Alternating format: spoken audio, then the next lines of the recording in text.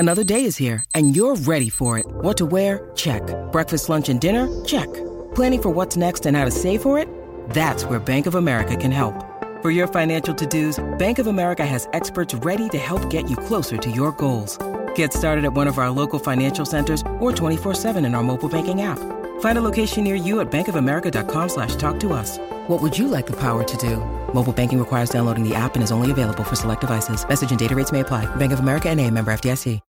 When you need mealtime inspiration, it's worth shopping Kroger, where you'll find over 30,000 mouth-watering choices that excite your inner foodie. And no matter what tasty choice you make, you'll enjoy our everyday low prices, plus extra ways to save, like digital coupons worth over $600 each week. You can also save up to $1 off per gallon at the pump with fuel points. More savings and more inspiring flavors make shopping Kroger worth it every time. Kroger, fresh for everyone. Fuel restrictions apply.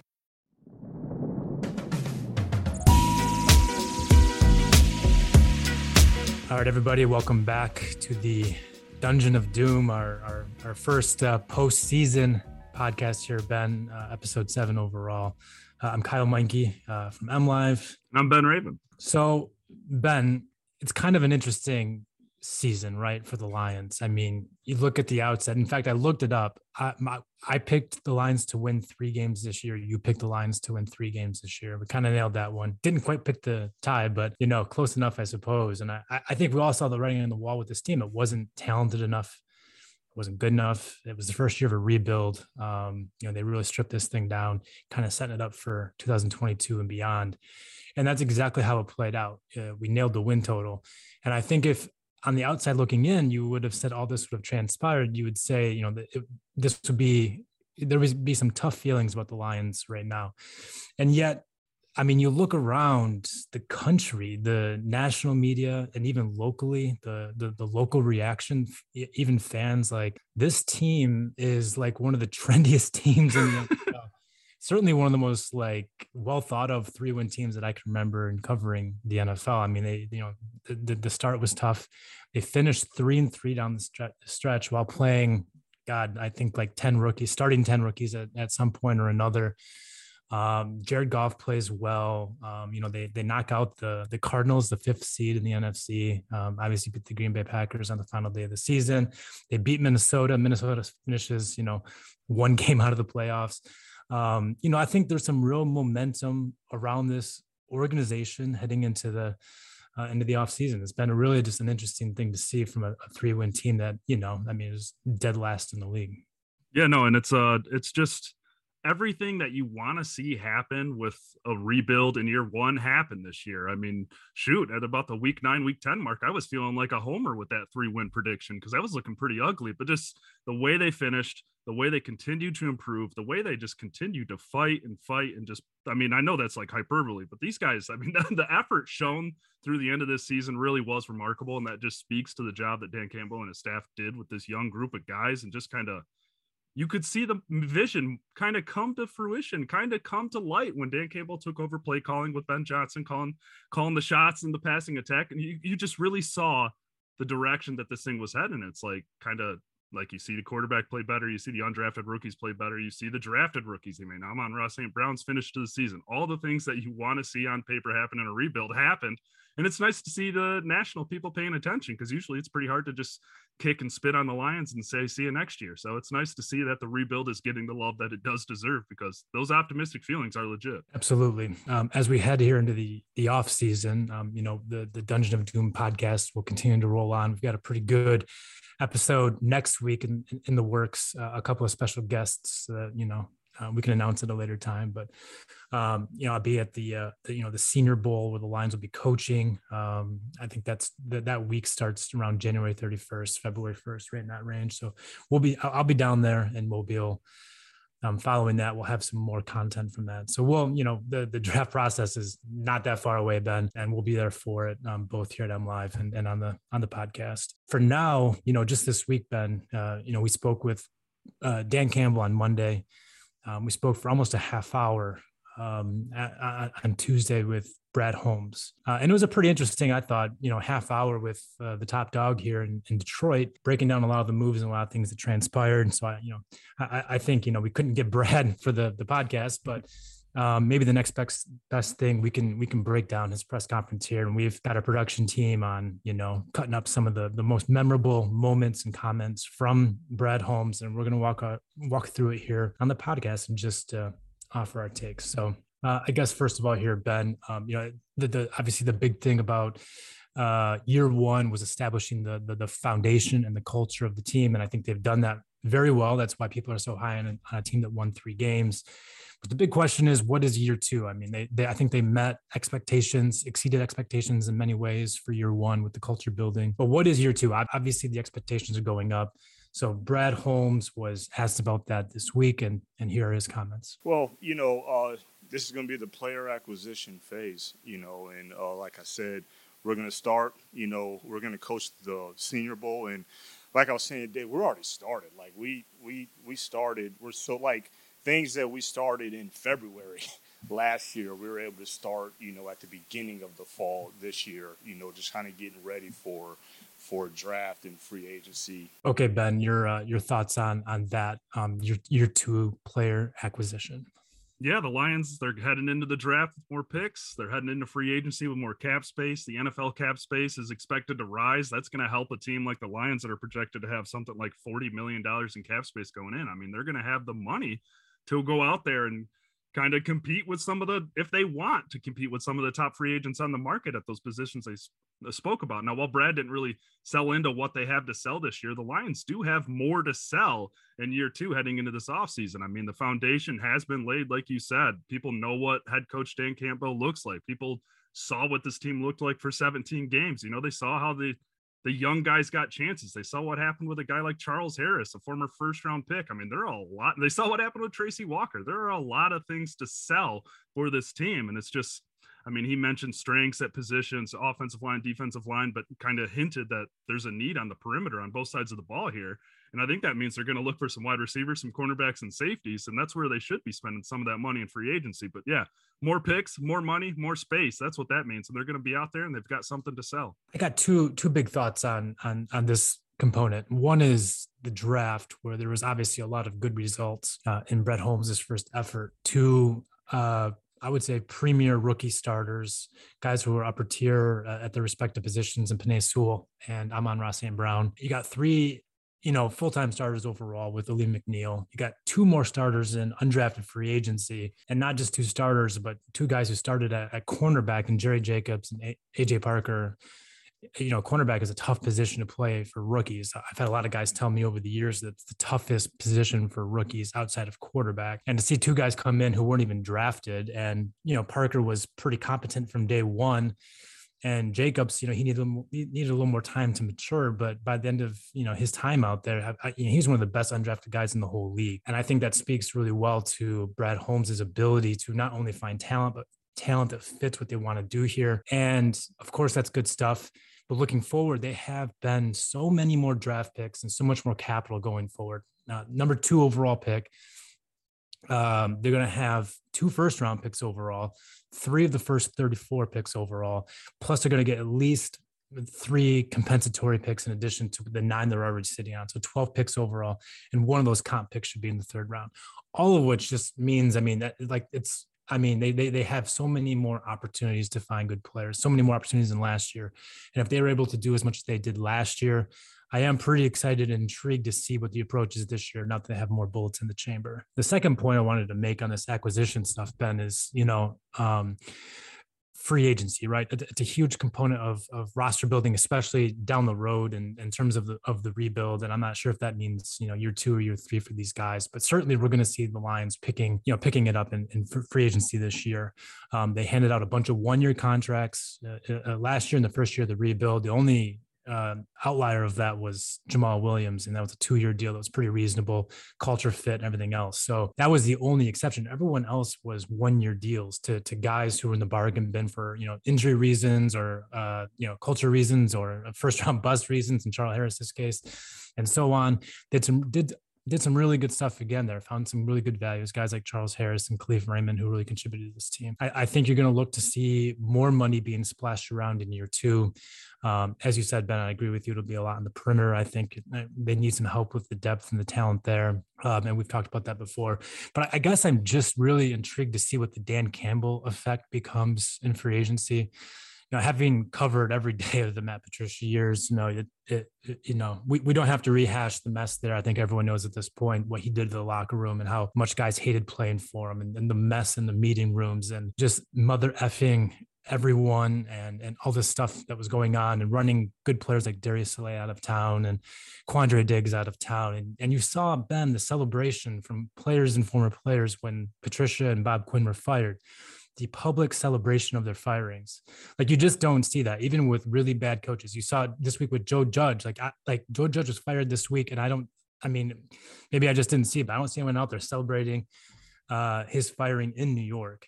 And you did see that with Patricia, and like, that's a big reason why they went after a guy like Dan Campbell, who is so well regarded throughout the league for maintaining and building relationships and being fun to play for and being charismatic and caring for his players. And Ben, you were there every day with me this year covering this team. The way these players talk so genuinely and from the heart about how much they love playing for Dan Campbell, how much they respect him and his staff. Aaron Glenn, especially a defensive coordinator. And you saw the fight from this team down the stretch. There's a lot of teams that fold and the Lions didn't. And I guess I just say all this to say, I think the evidence is extraordinary at this point that Dan Campbell is a big hit. And so, whereas the Lions really did struggle with Patricia for a lot of reasons, it was kind of a self-fulfilling cycle, because once they started to suck and players didn't want to play here, word gets around the league about that kind of stuff. And, it made it more difficult for the Lions to go find players in free agency. And the guys they did find, the Trey Flowers of the world, the Justin Colemans of the world, and the Desmond Jufants of the world, the guys they did go get, they had to massively overpay for, massively. $90 million for Trey Flowers. I mean, Desmond Trufant got, I think it was $20 million for 2 years. Like, they're giving tons of money. Justin Coleman was the highest paid nickel in the league. Like, he was okay, but he was definitely not that kind of player, and they paid him like that kind of player. And I just think going forward, I really think Dan Campbell will become a selling point. There's a lot of unknowns last year, and I think that curbed what they were able to do. But I think this year in free agency, I really think you're going to see the Lions be more of a player, not only because they have the money to spend, but I think that there's building credibility around the league about what Dan Campbell is, what this program is about. And I'm really encouraged. And I think you're going to see some major steps forward this year, Ben. And if they were to win this year or come, about 500 or whatever, and you see massive growth going forward, I think next year with the credibility and the wins and so forth coming, I do think Detroit can become more of a destination spot for free agency. Yeah, absolutely. And kind of like you alluded to, NFL players, they talk to each other. And like the stuff that we saw from these players, that was genuine. I mean, that was genuine positivity about their coaches. That was genuine love and care and appreciation of their coaches. And I mean, you can look at a game tape from 2019 and look at a game tape from this year, and you can tell the difference between players who want to play for their coach and players who don't really give a crap or not. And to your point with the last regime, yeah, they had to overpay for those guys. They were overpaying guys that usually came from that Patriots tree too. So you needed a connection and you needed to overpay. And it's just like, I think we're venturing into a new world here, because I mean, I'm bought into what these players are selling, and they're saying they're bought into Dan Campbell. And I mean, I have no reason not to believe it. It showed on the field. It showed in the media rooms. It showed in Zoom rooms. It's showed on social media. They love playing for that guy. I think if you want to just boil it down to one specific example, I think Tracy Walker is a great example. This guy played really well early in his career. He had some major differences with the coaching staff. He comes back from a big second year in Detroit, reports to training camp, and they're like, hey, by the way, you're moving from free safety to strong safety. And by the way, a couple of weeks later, by the way, you're going to play behind Will Harris. And, there was just so much yo-yoing with Tracy Walker. He didn't fit the new role very well. And he had a good attitude, especially publicly. He played the good soldier. He really held back his words, I would say, with how he was actually feeling. But I think by the end, it was apparent that he had major differences with the coaching staff. His play reflected it. He was not playing well. He talked to us the week of the season finale, and he vowed to be better. He was clearly frustrated, but he was also resolved to be better in 2021. New staff comes in, and Tracy reports for camp, and he's back at this free safety position and played really well this year. He was not a star or anything, wasn't a Pro Bowler, but he played really well despite a lot of chaos around him. I think the secondary was gutted more than any other position in Detroit this year by injury and COVID and attrition and everything else. And he started, I think it was 15 games, if I'm not mistaken, played well, had a career high in tackles, had the interception in the finale in the final 21 seconds of the season to seal it, playing to the finish line, and playing well. And he goes out there in a press conference and says, I love my coaches. I love playing for Dan Campbell. I love playing for Aaron Glenn. I love playing for Aubrey Pleasant. These guys made me better. They believed in me. They respected me. I respected them. I'm paraphrasing here, but this is all stuff Tracy Walker said this week that he obviously wasn't feeling before. His game took huge leaps. He had fun playing the game. He got better with the coaches. These are the kinds of things that free agents are looking for. Of course, they want money, and of course, they want playing time. And those are huge variables that factor into the equation as well. But guys also, they know the toxic situations around the league. And guys will go into those situations to be given enough money or enough, promise of playing time or a promise of winning. But it's hard to do. And especially, when you're a team like the Lions who have never really won and guys around the league don't really want to come to Detroit. But when you're on the upswing like this and guys love playing for a staff and they get better and they have respect of the coaching staff and respect for the coaching staff, those things make huge differences. And we saw it in Tracy Walker. And I don't know if that means Tracy's coming back next year or not, but clearly, I think clearly Detroit will be in that conversation. And I think the way Tracy feels and the way he got better this year can be a microcosm for the greater trends going on in Detroit and making it more attractive for free agents to come this year, to come to the Lions. No, absolutely. And I think Tracy Walker is the perfect just kind of example, like you said, of what this coaching staff accomplished this year.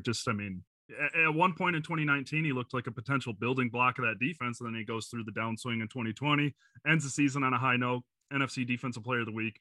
One note about he's not a ball hawking safety like they wanted him to be this year. That interception was his first since week 1 of 2019. So it's just going to be curious to see, because the thing about a rebuild is you want to keep the guys that have grown with you. And they're just at an interesting point here with Tracy Walker heading into this offseason, because he's clearly something that fit the scheme, fit what the staff is looking for. I mean, Brad Holmes said it. Aaron Glenn said he's absolutely wants a player like that back. So it's just, like you said, that's just a perfect encapsulation of what this coaching staff can sell this offseason, to their in-house options to the out-of-house options. So Brad Holmes did talk about the future of Tracy Walker and another free agent, Charles Harris. I asked him about those guys.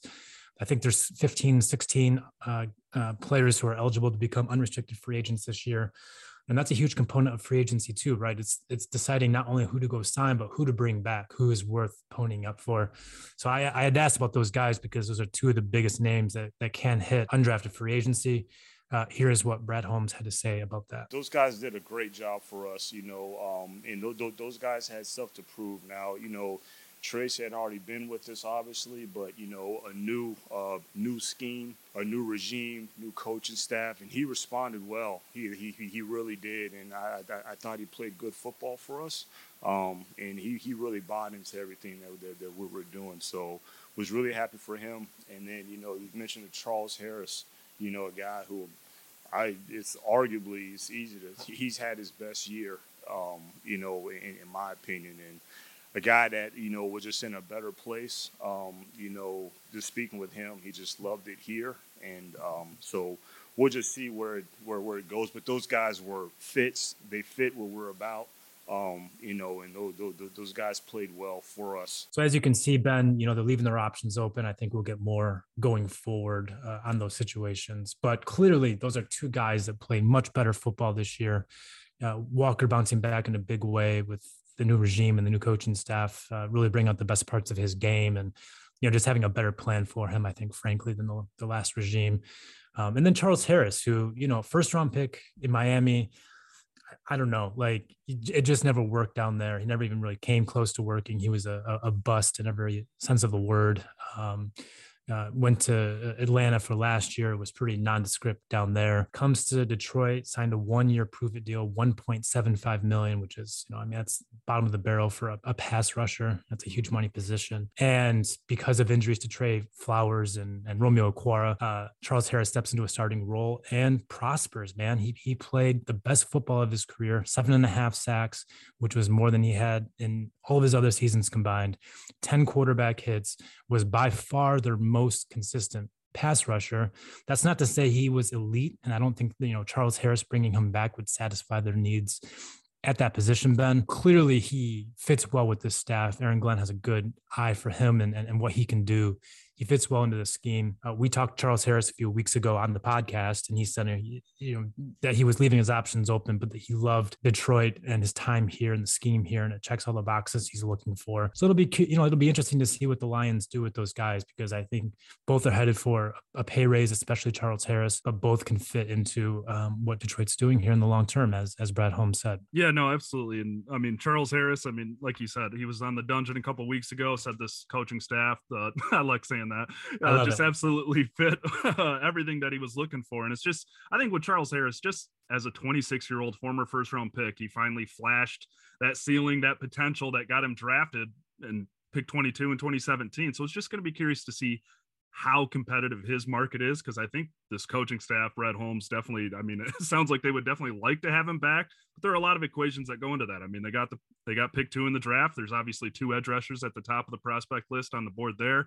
They've got answers with Trey Flowers they got to figure out, another edge defender in the room. But I mean, when you look at guys like Tracy Walker and Charles Harris, they worked in this system. They worked under this staff. And I mean, they didn't just work. I mean, Charles Harris had like 31, 32 more pressures than anybody else on the team. I mean, this pass rush doesn't exist without him in the final 8, 9, 10 weeks of the season. And I mean, with guys like that click that well, I mean, they need to be a priority. And I think they will be a priority. I just look, Charles Harris, I mean, he's going from a 1-year deal, like you said, 1.75. I mean, he might push 30 million on this open market just for the type of season he had. And those are just going to be the interesting equations there, because I think they would love to have a guy like that in the rotation on the edge. It's just going to be, there's kind of some other pressing questions in that room too, with some solutions down the road that you can kind of see on the horizon too. Let's get to, I agree with you.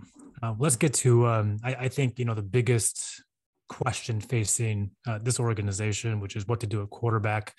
There are so many things to resolve. There's just nothing bigger ever in the NFL than what to do at the quarterback position. It was 1 year ago this week where Matthew Stafford, marched into Allen Park and had a meeting with ownership, with Sheila Ford Hamp and Rod Wood, the team president, and had a tearful meeting with those guys where he requested a trade. And that was 1 year ago this week. And a lot has obviously happened since, a lot. I think we're all about 10 years older since that day. But, the Lions still have questions at that position. And Jared Goff has made the situation interesting. And so let's hear what Brad Holmes had to say real quickly on Jared Goff. Jared, I can't say enough about his resiliency. And I've been talking about it at length. You guys have heard me talk about it all the time, about just like the mental toughness and the physical toughness and his resiliency. And again, we talk about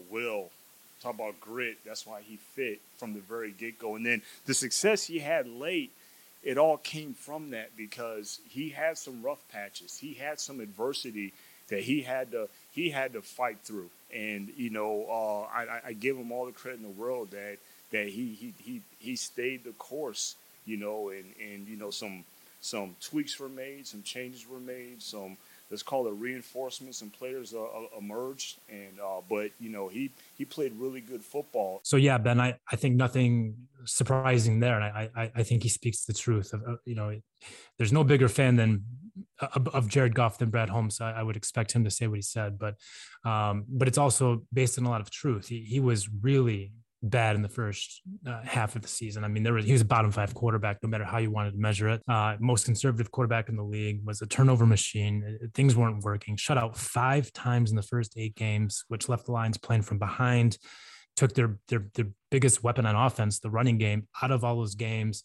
And in the second half of the year, Ben, we saw Jared Goff under Dan Campbell's play calling really flourish. And there was other variables in there as well. The addition of Josh Reynolds as a deep threat, the promotion of Ben Johnson to basically the de facto passing game coordinator, schemed up a lot of the creative stuff that we saw, with reverses and receiver passes and so forth. Obviously has a good eye for that kind of stuff. So there's a lot of variables at play, but all of it put together led to, I think, us seeing more of the real Jared Goff. And I'll be the first one to say, Ben, I think I put too much of the Lions' first half offensive struggles on Jared Goff. He was bad in training camp. Certainly not what you would expect to see. He was bad in the first half of the season. There's no disputing that, but there's a lot of reasons for it as well. Never had his first team offensive line out there, not a lot of weapons at wide receiver, just a really conservative to a fault offensive game plan. And in the second half of the year, a lot of those things were resolved in a lot of ways, and it allowed us to see maybe a clearer picture of Jared Goff. And the numbers are astounding. 11 touchdown passes in his final 5 starts, with Dan Campbell as the play caller, just 2 interceptions, a quarterback rating of, I think, 107.3 or in that ballpark.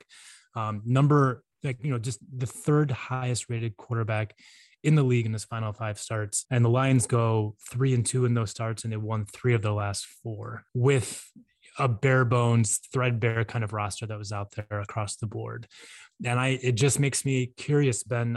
I think I don't know what Jared Goff's future is in Detroit, but I do think he's bought this team time. He's proved capable of competent quarterback play. And I think with some of the pieces that will be coming in this year via free agency and the draft, I think there's a lot of reasons to feel hopeful about Jared Goff. I'm curious, Ben, what you think about his future. Do you think he to you still just this like bridge quarterback that they'll get by with until they get the franchise guy in place? Or do you think that he can be something more than that? I'm still in the bridge camp just because, as I've said, don't need to hit that nail. And I think what we saw at the end of the season was Jared Goff's ceiling, and they just need to ask if that is what they want out of their franchise quarterback. But he showed us, he showed the front office that there is a path to competitiveness with him under center. And I can't deny that. I was right there with you bashing on Goff. He still ended the season as the most conservative quarterback in the league. That's how bad it was in the first 8 weeks.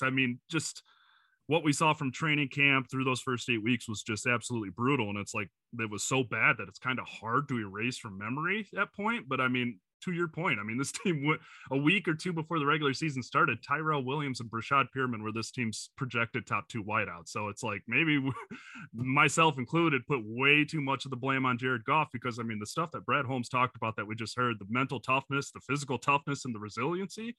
That's what you want out of a starting quarterback on a rebuilding team with not much around him. It's easy you can put yourselves in the shoes of those young guys playing around him and look up to him and see, wow, this guy could have bent down and folded after week 8 or 9, but he didn't. He finished the season strong. The thing to me, I still view him as a bridge, but he showed me a path to competitiveness with him under center.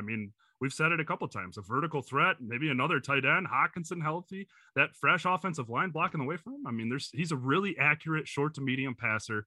He's not that game breaker. He's not the game changer that you want as a franchise quarterback. But he's still a bridge guy to me until they find their franchise. But there is a path to competitiveness with him next year, I think, too. I mostly agree. The ultimate goal, right, is to win a Super Bowl. And I just don't think Jared Goff is that guy. I know he made a Super Bowl with LA, but he had like a super team around him. And I don't know if you've noticed, but the Lions have not had a super team in a while. I don't think he's that guy. And I do think that an upgrade will eventually come, and they have a lot of, capital to make it happen, whether it's this year or in a future year. I do believe that was the original plan, was to let Jared Goff spin his wheels a little bit and see what he can do, kind of stabilize the Lions through some pretty significant sweeping turnover with the roster, and obviously some very choppy waters. And he did prove in the end to be able to, be capable of that. But I just think because he was able to do that, prove it as a capable quarterback through some choppy waters, I don't think that changes the paradigm to me of what he can be or become. And I don't think that changes for me. What does change is, the reality of the quarterback class that's coming in. And I think that's something that wasn't accounted for or expected, certainly, when the Lions were hatching their plans at quarterback. I really believe their plan was to build out this roster as much as possible in year one, see what's what with Jared Goff, and then go get your quarterback. And they have 4 first-round picks over the next 2 years to make it happen. Either go get a guy or move up the board for a guy or what have you. But the quarterback class just isn't what people were expecting. There might not be a guy taken in the top 10. A lot of these guys, their ceilings are as Jared Goff types, where they're like game managers or guys who can, be fine as NFL starters. And I don't think you have to burn a first round pick on a guy that might have a ceiling of the guy you already have, especially when Goff is playing well.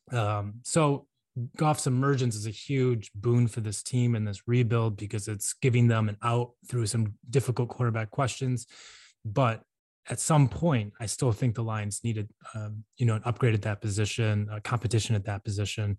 I just don't see any clear answers in the draft this year, certainly.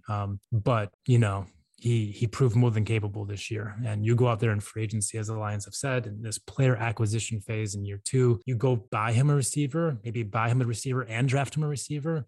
You got Amon-Ra St. Brown coming back. You got TJ Hawkinson coming back, DeAndre Swift coming back. What's going on already with the offensive line and the running game. I mean, I think, Ben, this team is closer than people think, even offensively. I mean, the defense largely played, much better than you would expected. The offense is not that far away. They just need a couple of playmakers, and they are right there.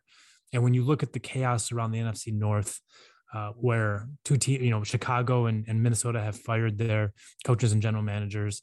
Aaron Rodgers might be out in Green Bay after it's all said and done this year. You got 7 games next year for the Lions against first-year coaches. 7. That's damn near half the schedule. Ben, there's some opportunities next year, and I don't think they are. Listen, they are not a title contender next year. They have too much work to do with the roster, but there is an opening for competitiveness. And I think the Lions are closer to seizing that opportunity than you think. And I think Goff can be capable of doing that. You just got to get him some more help.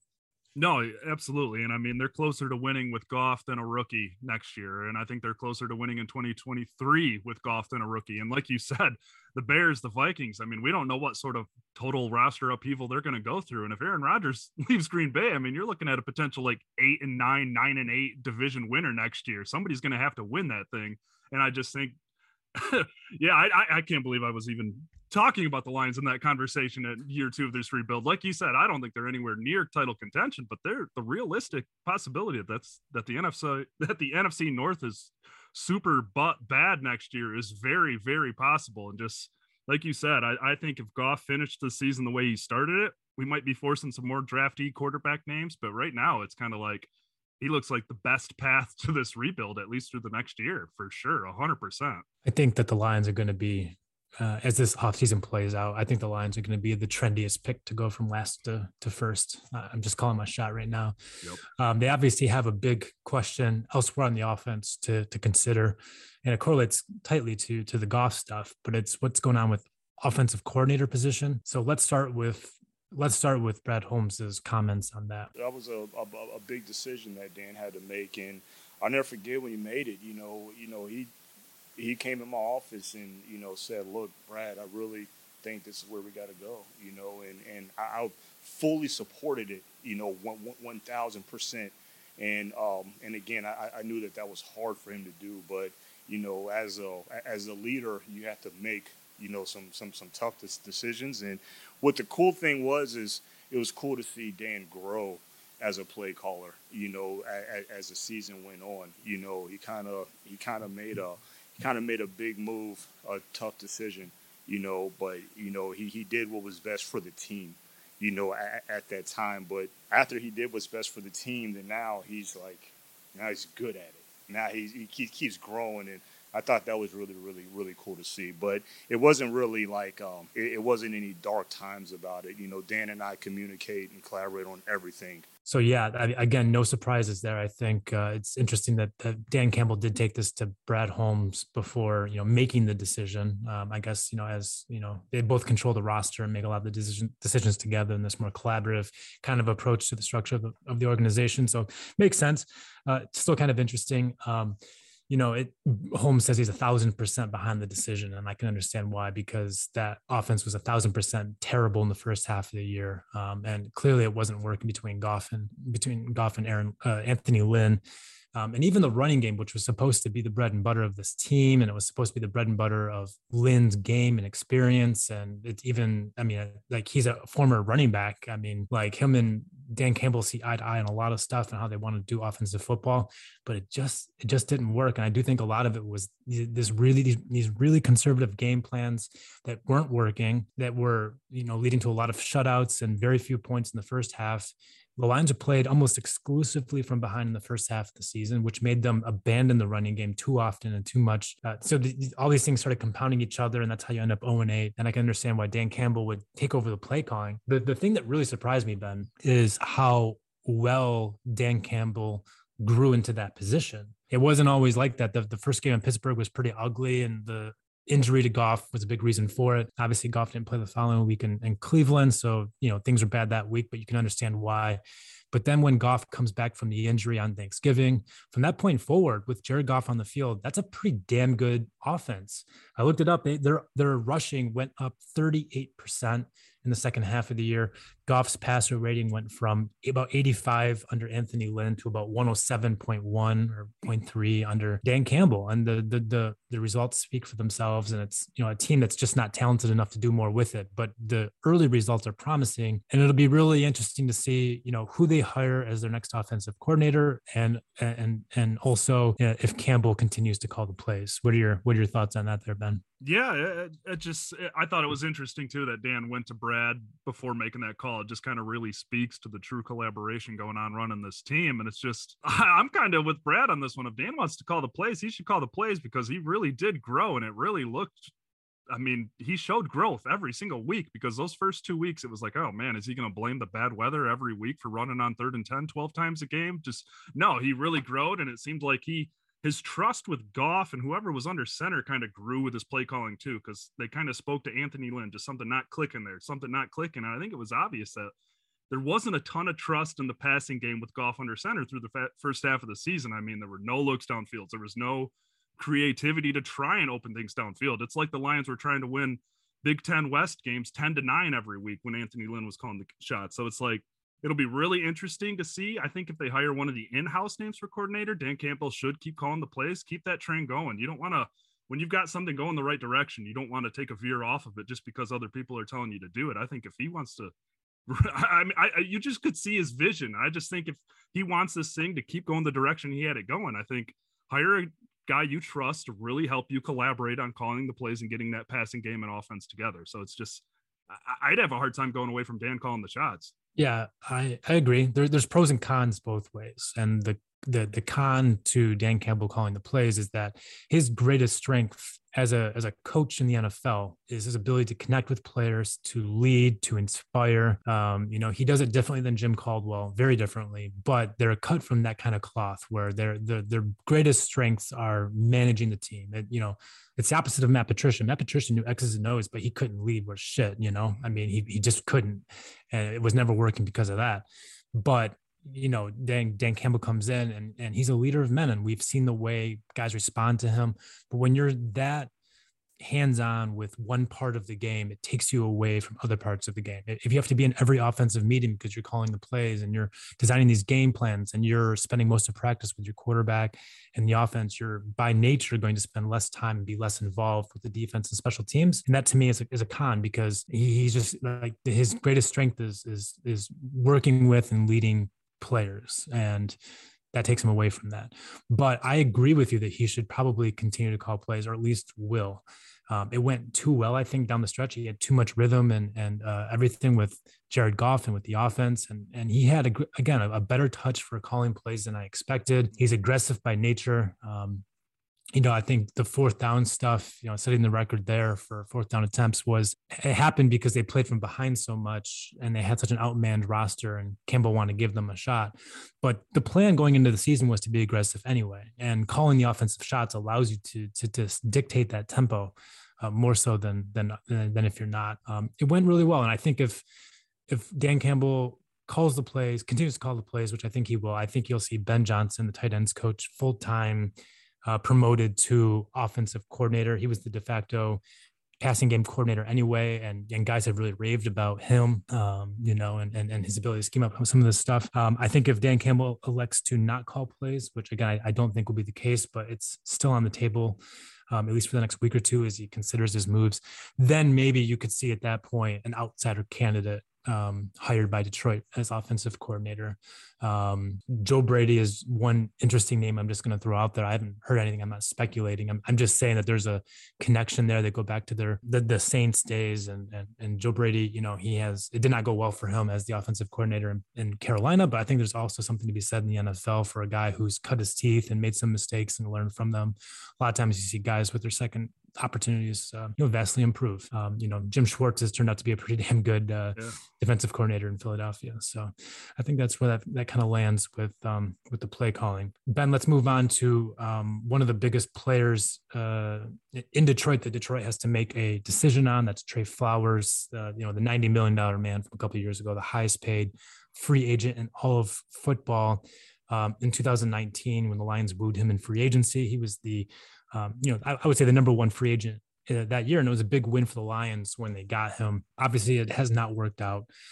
So let's cut to Brad Holmes' take on this. And I want to get your thoughts on what Brad had to say. Yeah. And Trey, you talking about just the ultimate glue guy. Ultimate leader. You just love, he's what we're all about, in terms of grit and being just a football player. So it was unfortunate when he had to deal with what he had to deal with. But again, those discussions are going to be far down the road. So yeah, Ben, obviously nothing firm to go on there, but when you juxtapose those comments with his praise for the fit of guys like Tracy Walker and Charles Harris, and then you ask about Trey Flowers, who's a team leader in this glue guy, but he won't commit to him for 2022. I think that does say a lot. Like him not saying a lot is saying a lot. I'm just curious your feel on what Brad had to say there. Yeah, I think Brad had 23.6 million reasons not to give a sure answer on Trey Flowers for next year. Yeah, Trey, he is the ultimate glue guy. He's a great leader. He's one of the better all-around edge defenders, I'd say, in the league when he's on the field. But he's the fifth highest paid outside linebacker, 10.5 sacks in 3 years. He's played 14 games in 2 years, and the Lions could save $10.5 million by cutting him. Trey's great. He is the ultimate glue guy. He's a leader in that room. The guys have raved and ranted about him. It's great talking to Trey. He's great on the field, but just when you're staring down a rebuild for a guy that's missed 14 games in 2 years with a cap hit of $23.6 million, that's approaching quarterback numbers for a guy that doesn't get sacks, for a guy that defense or offenses don't have to scheme around. $10.5 million, that goes a long way with a rising cap for a rebuilding team. So it's just, like you said, I think it speaks volumes that he didn't kind of commit in any shape or the form to Trey. So it's just, that's the one big move I expect them to move on from this offseason for sure. What was you said it was 23.6 million for the cap hit? Yeah. 23.6 million is a lot to pay for glue. It is, and I do not mean that in any way as a derogatory statement toward Trey Flowers, because Trey Flowers is a better football player and better for this team than anyone outside the team appreciates, I think. He does so many things well on the field. He's the best edge setter against the run.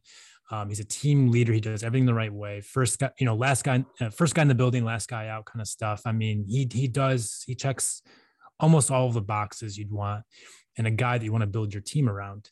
But he does not check the box of sacks, of pressure, of quarterback hits, and lately even availability. He's been hurt a lot. He's missed a lot of action each of the last 2 years. I think you said 10 and a half sacks for Trey Flowers since he signed here. Like, the money that he's making is standard money for a premier edge rusher, but he's just not a premier edge rusher. Like he's just not worth the money anymore. He's a good player and a good team leader. But with the numbers where they are, and you consider what Holmes said or didn't say, as the case may be this week, I just think the writing is already on the wall that barring some drastic pay cut, which could happen if Trey Flowers really wants to stay here, I just don't think Trey Flowers will be in Detroit next year. No, agreed. Yeah, and it's 23.2 cap hit 2022, and then 23.6 the next year, just to clarify that. But yeah, just obviously when we're talking about Charles Harris sticking in Detroit, I don't think there's a path for Harris to resign here if Trey Flowers is still in the building. And that's just a monetary reason. Cause like you said, Flowers is better than anybody they're going to bring in at that position. It's just that money's heavy. And let's also consider the Lions have Romeo Okwara for 2 more years under contract, and they already invested heavily. This regime already invested heavily in him. I think Julian Okwara was like a top 5 most improved player for this team this year, or top 10 certainly. He didn't really do very much of anything for a year and a half, and really I thought he showed a ton of promise down the stretch. He's a very intriguing player at that position. You do have Charles Harris to consider, and if they bring him back as is possible. And then you add either Aiden Hutchinson in the draft or Kayvon Thibodeau in the draft. I mean, Thibodeau or Hutchinson would be your starter with Romeo Okwara. You got Julian Okwara coming off the bench, and whatever else. I mean, at that point, you're not going to pay 20 whatever million in cap hit for a guy like Trey Flowers, who's an underperforming edge rusher. I don't think we have to beat the horse anymore. I just think that the writing is already on the wall that barring a massive pay cut for Trey Flowers, I just think Trey Flowers will be someplace else in 2022. Moving along with Holmes here. Obviously the draft is a huge component of what they're going to do. And that was the experience of Brad Holmes coming in, ran the Rams drafts for nearly a decade. A lot of really good things he did in his first year in Detroit. Last year, Penei Sewell, huge hit in the top 10. Amon-Ra St. Brown might be the steal of the draft around the entire league. I think there's a lot of people kicking themselves right now that they didn't find that guy. I mean, it's an unbelievable story from pick 112 to literally catching the most passes in the NFL in the final month of the season, set the franchise rookie records across the board. Just a phenomenal season from him. We talked about what the undrafted guys have done. Lee McNeil really came on strong in the second half of the year. Derek Barnes has shown some promise. I mean, really, outside of Levi Onwuzurike in the second round, who was a disappointment in year one, just a ton of hits. And they did it without a lot of capital. And next year, Ben, they have a lot of capital. Number 2 overall pick. And you're sitting on 9 picks right now, I believe. You're probably going to add 3 more in the comp pick formula. So they can do some damage. They got a lot of bullets in the chamber. That process will get, I mean, it's already underway. It'll get underway in earnest here in the next couple of weeks as they prepare to coach in the Senior Bowl. Another really good example for them to, do some evaluations and work hands-on with some of these best players in the country, and especially some really interesting quarterbacks will be down there. So let's take a listen real quick on what Brad Holmes had to say going into the draft and into the Senior Bowl week. I hope it's a difference maker if it's 2. No, we're still going through that process now. Again, like I was telling Kyle, we'll kind of talk about that later on down in the process, and hopefully we get some more clarity, starting as early as after we do the Senior Bowl. But, I do think it is a good draft, though. It is a good draft, at pretty much all positions, really. So I think that we'll be in a good spot. We'll see when the smoke clears. I hope so, And it's a fair. I know you're going at. It's just I think every draft is different. It truly is. There's some drafts that are really really top heavy. Some drafts are not. Some drafts are better they're better, more heavy on day 2. It's kind of a little bit better there. It's more heavy on the back end. So but I think all that's being sorted out. Our personnel department's doing a heck of a job. I think we've pretty much seen everybody. We have a good bite at it, but obviously what we're about to embark on is going to provide a lot of clarity for those guys. Ben, I'm curious just your thoughts on the draft talk and where Brad Holmes and the Lions stand going into this whole process. He was very talented not to say any prospects' names or give any specifics on anything like that. I mean, obviously he wants a game-breaking player at the second pick, but like you said, I mean, there's a lot more than just that one top pick. I mean, they're looking at a late first rounder, another early second rounder. I mean, right now they're projected to have 2 third rounders with 1 normal and 1 comp. I mean, that is some serious assets going on. And I think coaching the Senior Bowl, obviously Dan Campbell went through the pros and cons last week, but I mean, they had 106 attendees from that game last year selected in the NFL draft. That's 41% of the players selected. And if they are thinking about getting weird with a quarterback at the end of round 1 or early round 2, I mean, Sam Howell's going to be there. Desmond Ritter's going to be there. Kenny Pickett's going to be there. Malik Willis is going to be there, among others. I mean, the quarterback position at the Senior Bowl is what really sticks out on the roster. So it's like, that's going to be the most valuable thing, I think, in the early part of this draft process, is getting their hands on one of those quarterbacks, seeing if there's something there to work with, seeing if there's something there that they might want to move up for, move down for, anything like that. I mean, it's just an unbelievable opportunity. And I think it's just going to be a nice week to kind of let the assistant coaches.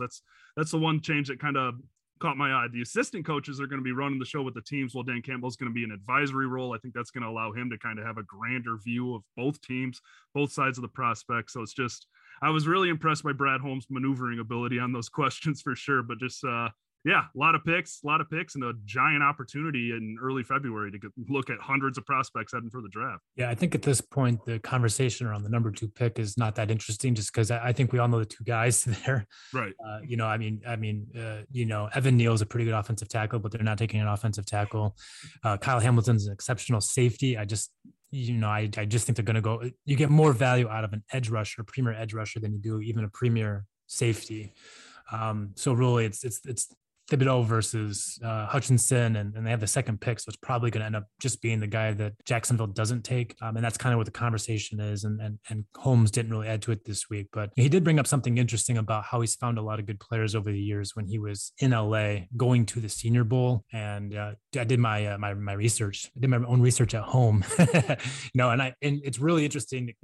Cooper Kupp is a pretty interesting example of a success story from the Senior Bowl. Huge monster career at, I think it was Eastern Washington. Is that right?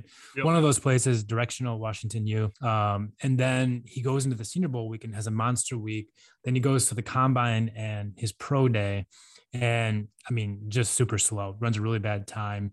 I think Holmes even mentioned about how he just looked really slow on the Eastern Washington track, and it dropped him. And he was there in the 3rd round, and Holmes, after all this stuff happened with the slow 40, goes back and watches the tape from the Senior Bowl, goes and consults his notes and talks to his staff. And they were just so convinced that this guy was a really good, fast NFL player. And they looked at some of the advanced analytics kind of stuff from Senior Bowl week, the chip stuff, and realized this guy plays really fast. And they were convinced. They trust their eyes over the stopwatch, and they made the pick in the 3rd round. And I mean, over the last couple of years, you can't find a more productive receiver than Cooper Kupp. The guy almost broke Calvin's record this year for receiving, and he's a focal point of that offense in LA. And it's an interesting success story. The Lions have had a few over the years too. Ezekiel Ansah comes to mind from way back when.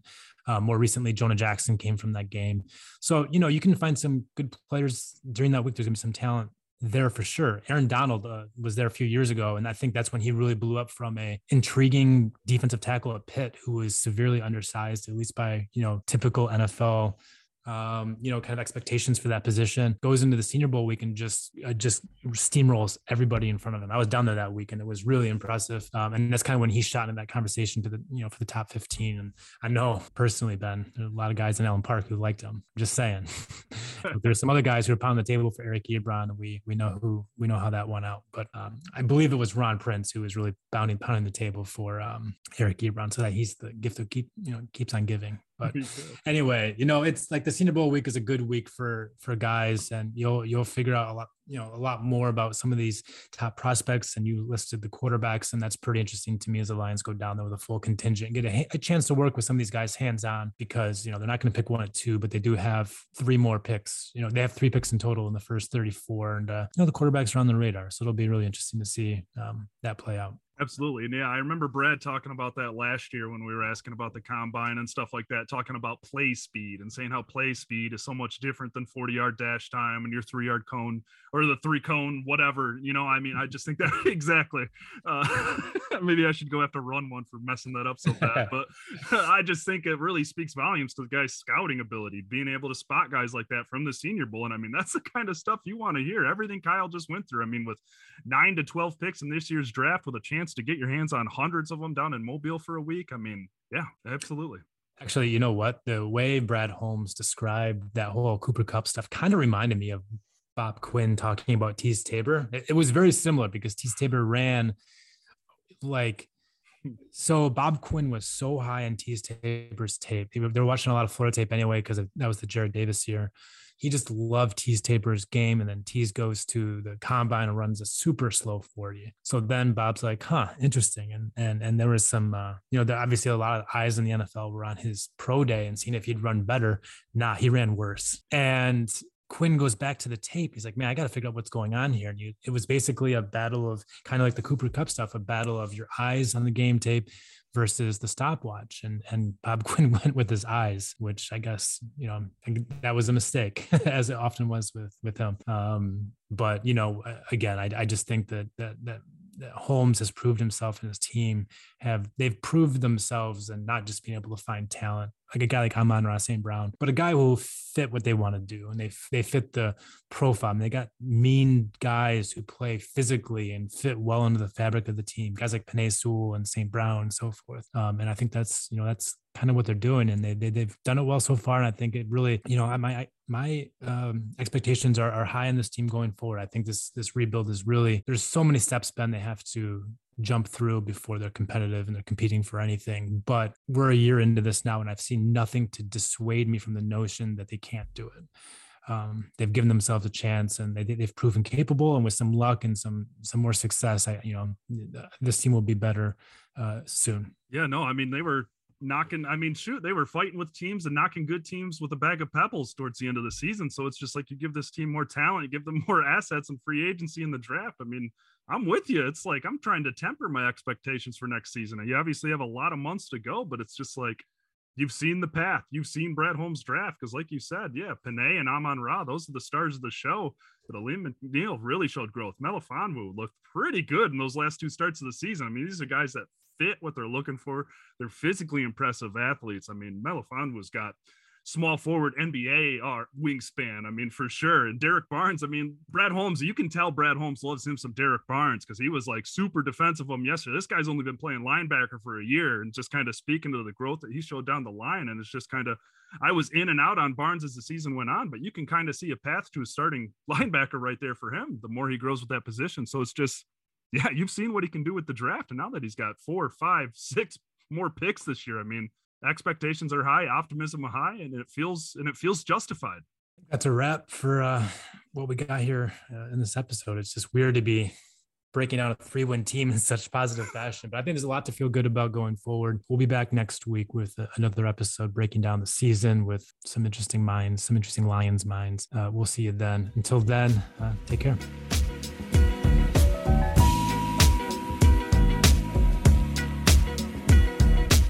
This has been Ben Raven and Kyle Mikey of MLive's Detroit Lions Beat. Thank you for listening to the Dungeon of Doom, an MLive Detroit Lions podcast. Make sure to subscribe wherever you get your podcasts. Acast, Apple, Spotify, Google. Like I said, wherever you get them and listen to them, make sure to subscribe to the Dungeon of Doom. Thanks again.